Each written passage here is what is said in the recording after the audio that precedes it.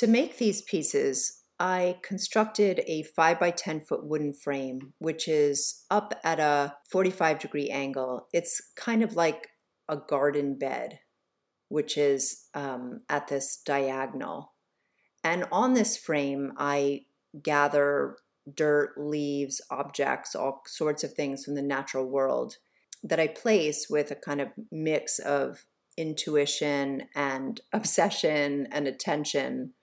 One of the most exciting things about creating the pieces is the way that they change. I might begin with one concept, and then as the piece evolves, it becomes something new and surprising to me.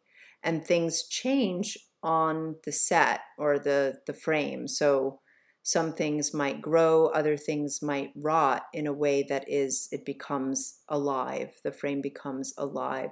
So I see the frame as literally my photographic frame. So whereas like if I was going out and photographing with a camera, I draw a kind of rectangle around the world and subtract out of this whole wide world what I want to frame. Whereas in this project, the frame literally is the frame, are the edges that I'm working within.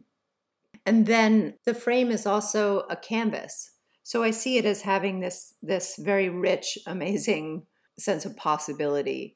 Then I photograph the scene from a scaffold up above. That's where the camera is parallel to the frame.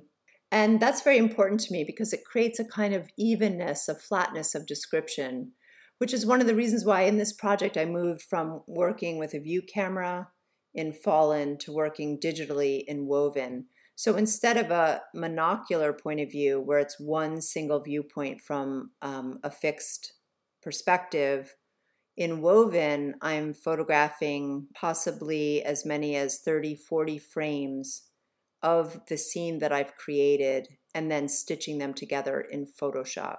So those slight shifts in the camera and the fact that it is also a collection of many moments rather than one moment, even if it's over the course of a single day, is a really big conceptual shift. So it came about through just my desire for certain qualities. I wanted there to be a kind of democracy of description where a little stick or leaf on the upper right corner of a frame of one of the photographs would be described with the same kind of attention and respect as something in the center. Because in like my view camera work, something in the center will just naturally be sharper, and there'll be some natural kind of softening and degrading around the edges. The technical method is quite important to the concept.